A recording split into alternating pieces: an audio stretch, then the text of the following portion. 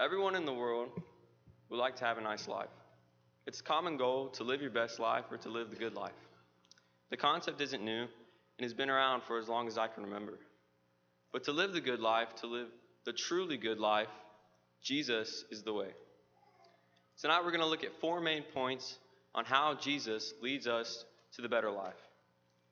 Let's first look at how Jesus corrects our misconceptions about the good life. What the good life means to many is material prosperity, pleasure, and popularity. Material prosperity meaning what you've accumulated as far as money and objects and things like that go. Pleasure meaning how you feel, and popularity meaning how much you are liked by others. These are the things that many would think on when thinking on the good life. However, many people would also agree that the good life revolves around peace and happiness. They think that if they have material blessing, material prosperity, pleasure, and popularity, that it will bring them these things. Open up your Bibles to Luke chapter 12, and we'll read verse 15. Let's look at how Jesus corrects this misconception. Luke chapter 12, and we'll read verse 15. It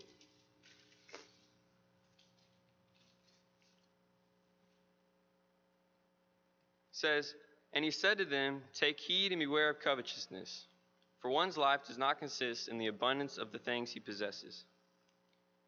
In other words, he's telling us not to be so wrapped up in the material things we own because they do not matter. Rather, look at what Jesus can offer you. Jesus offers us peace. "Peace I leave with you, my peace I give to you, not as the world gives do I give to you." John 14:27. Jesus also offers us joy. In the next chapter, in John 15, verse 11, he says, "These things I've spoken to you, that my joy may remain in you, and that your joy may be full." Jesus offers us the very 2 things that many would consider essential components to the good life. He leads us to a better life because he sees and he identifies the real problem. He, number 2, identifies the problems in our lives and take it away. The cause of our unhappiness and lack of peace is the things of the world. It's the sinful things like jealousy and pride that cause us to be unhappy. Jesus declared the source of the sinful hearts of men in Mark 7, verse 21 through 23. It comes from within, he says. We ourselves and what we choose to think are what cause us to be unhappy and at peace. With Jesus, though, the problem is removed. Turn in your Bibles to Titus chapter 3. Titus chapter 3, we'll start in verse 3, and then we'll read all the way through verse 7. Titus 3, starting in verse 3. "For we ourselves were once also foolish, disobedient, deceived, serving various lusts and pleasures, living in malice and envy, hateful and hating one another.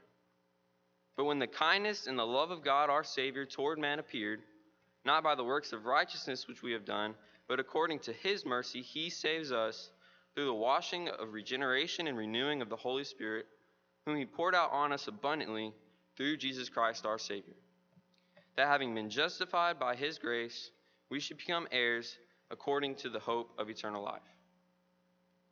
God has given us kindness, he's given us love, mercy, grace, and salvation through Jesus Christ and made us righteous in his sight. But to receive the blessings that are given through Christ, we must first be in Christ. This happens at baptism, according to Galatians 3 and verse 27.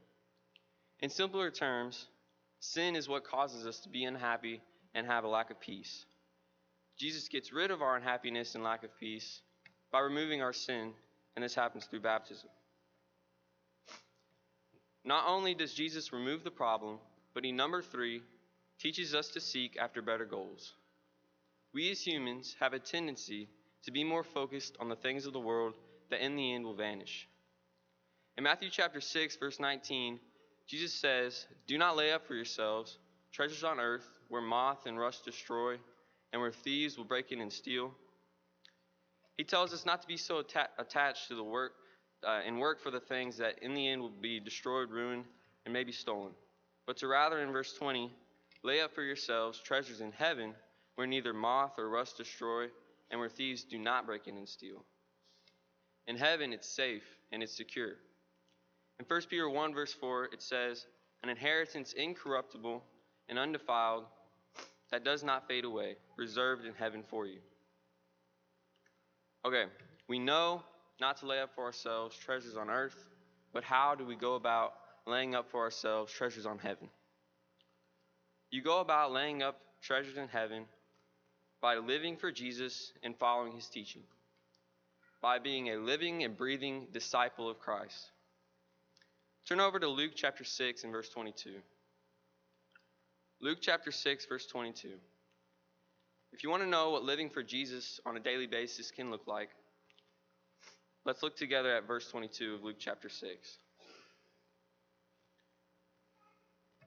This is what living in Jesus can really look like. Blessed are you when men hate you, and when they exclude you, and when they revile you, and cast your name out as evil for the Son of Man's sake. That's what being a disciple can look like. Jesus is saying, when you live for me, this is what you can expect.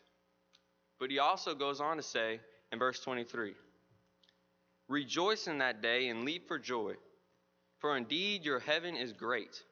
For in like manner the prophets, their fathers did to the prophets. We may be persecuted, but the reward in heaven is great. Jesus not only gives us newer and better goals, but he also, number 4, he gives us all that we need. Once we learn not to make material things, pleasure and fame our main focus in life, but to instead focus on Jesus and his teaching, he'll then provide us with an unexpected amount of these very things. In Matthew chapter 6, verse 8, it says, for your Father knows the things you have need of before you ask him. The world will set before us goals that many people cannot achieve, and if they are achieved, they do not satisfy. Jesus gives the whole world a goal that is easily obtainable, that will satisfy you, will make you a happier person, and will help you make it to heaven. If there is any doubt that the formula of living for Jesus doesn't work, look around the auditorium right now at people you know who are truly following Jesus. They are truly happy, and they are all at peace. In John chapter 10, verse 10, it says, I've come that they may have life, and that they may have it more abundantly. If you are unhappy, or do not have peace in your heart, and are looking for a better life, why not let Jesus be the answer for you? Why not let him get rid of your sin and the cause of your unhappiness? Let Jesus guide you to the good life.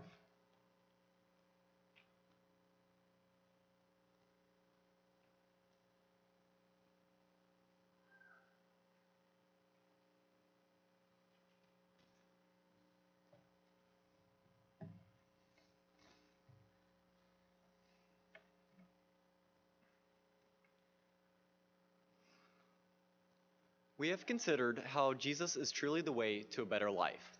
Now, let us also consider why we can say Jesus is the way to eternal life. We will first see why Jesus is the way to eternal life, and then what he teaches us about it. The first reason why Jesus is the way to eternal life is because he paid the price for our sins. Please turn over to Isaiah 59, verse 2. Here, Isaiah is speaking to the people of Israel regarding their hypocrisy. Again, that is Isaiah 59, verse 2. It says, but your iniquities have made a separation between you and your God, and your sins have hidden his face from you so that he does not hear. So our sins have separated us from God, but it doesn't end there. Please turn to 1 Corinthians 6:20. This comes from Paul as he deals with lawsuits among the believers there. Again, that is 1 Corinthians 6, verse 20. It says, for you were bought with a price, so glorify God in your body. We then know Jesus redeemed us, or bought us back, by paying the price. Now, the second reason why Jesus is the way to eternal life is because he has prepared a place for us. As he told his disciples the night before his crucifixion, for I go to prepare a place for you. That's said in John 14, verse 2. And as the preparer for eternal life, Jesus is the only one who knows the way there. The third reason is because he will come and receive us to himself. We know this from John 14, verse 3, where Jesus says, "And if I go and prepare a place for you, I will come again and will take you to myself, that where I am you may also be."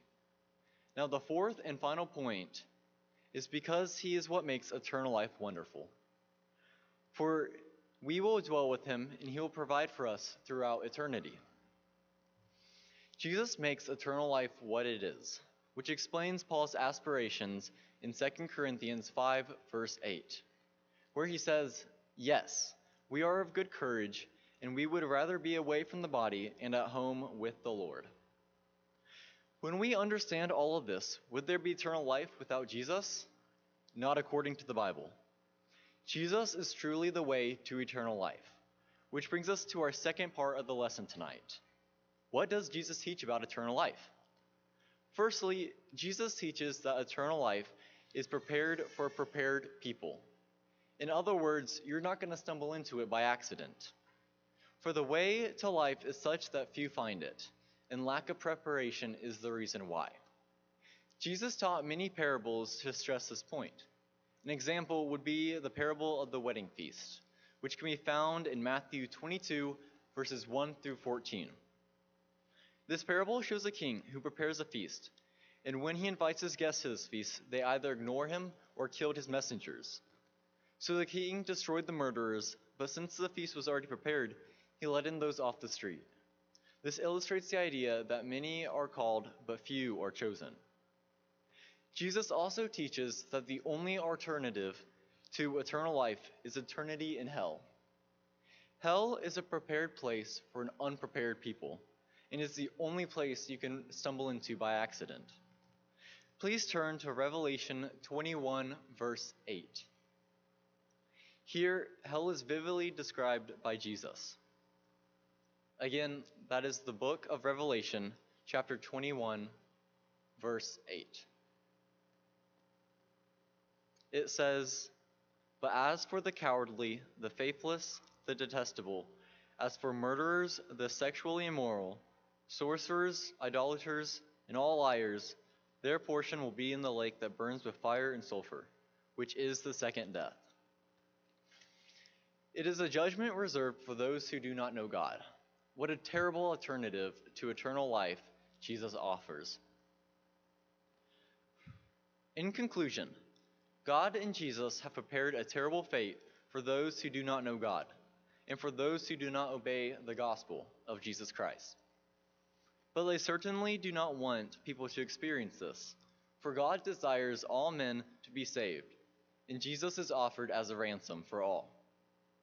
How much better would it be for you to come to Christ, and let him be your way to a better life, to forgiveness of sins, to a loving and close relationship with God, and to eternal life with all of its prepared glory. If you need to obey the gospel by putting on Jesus through baptism, or you need prayers, please come forward as we stand and as we sing.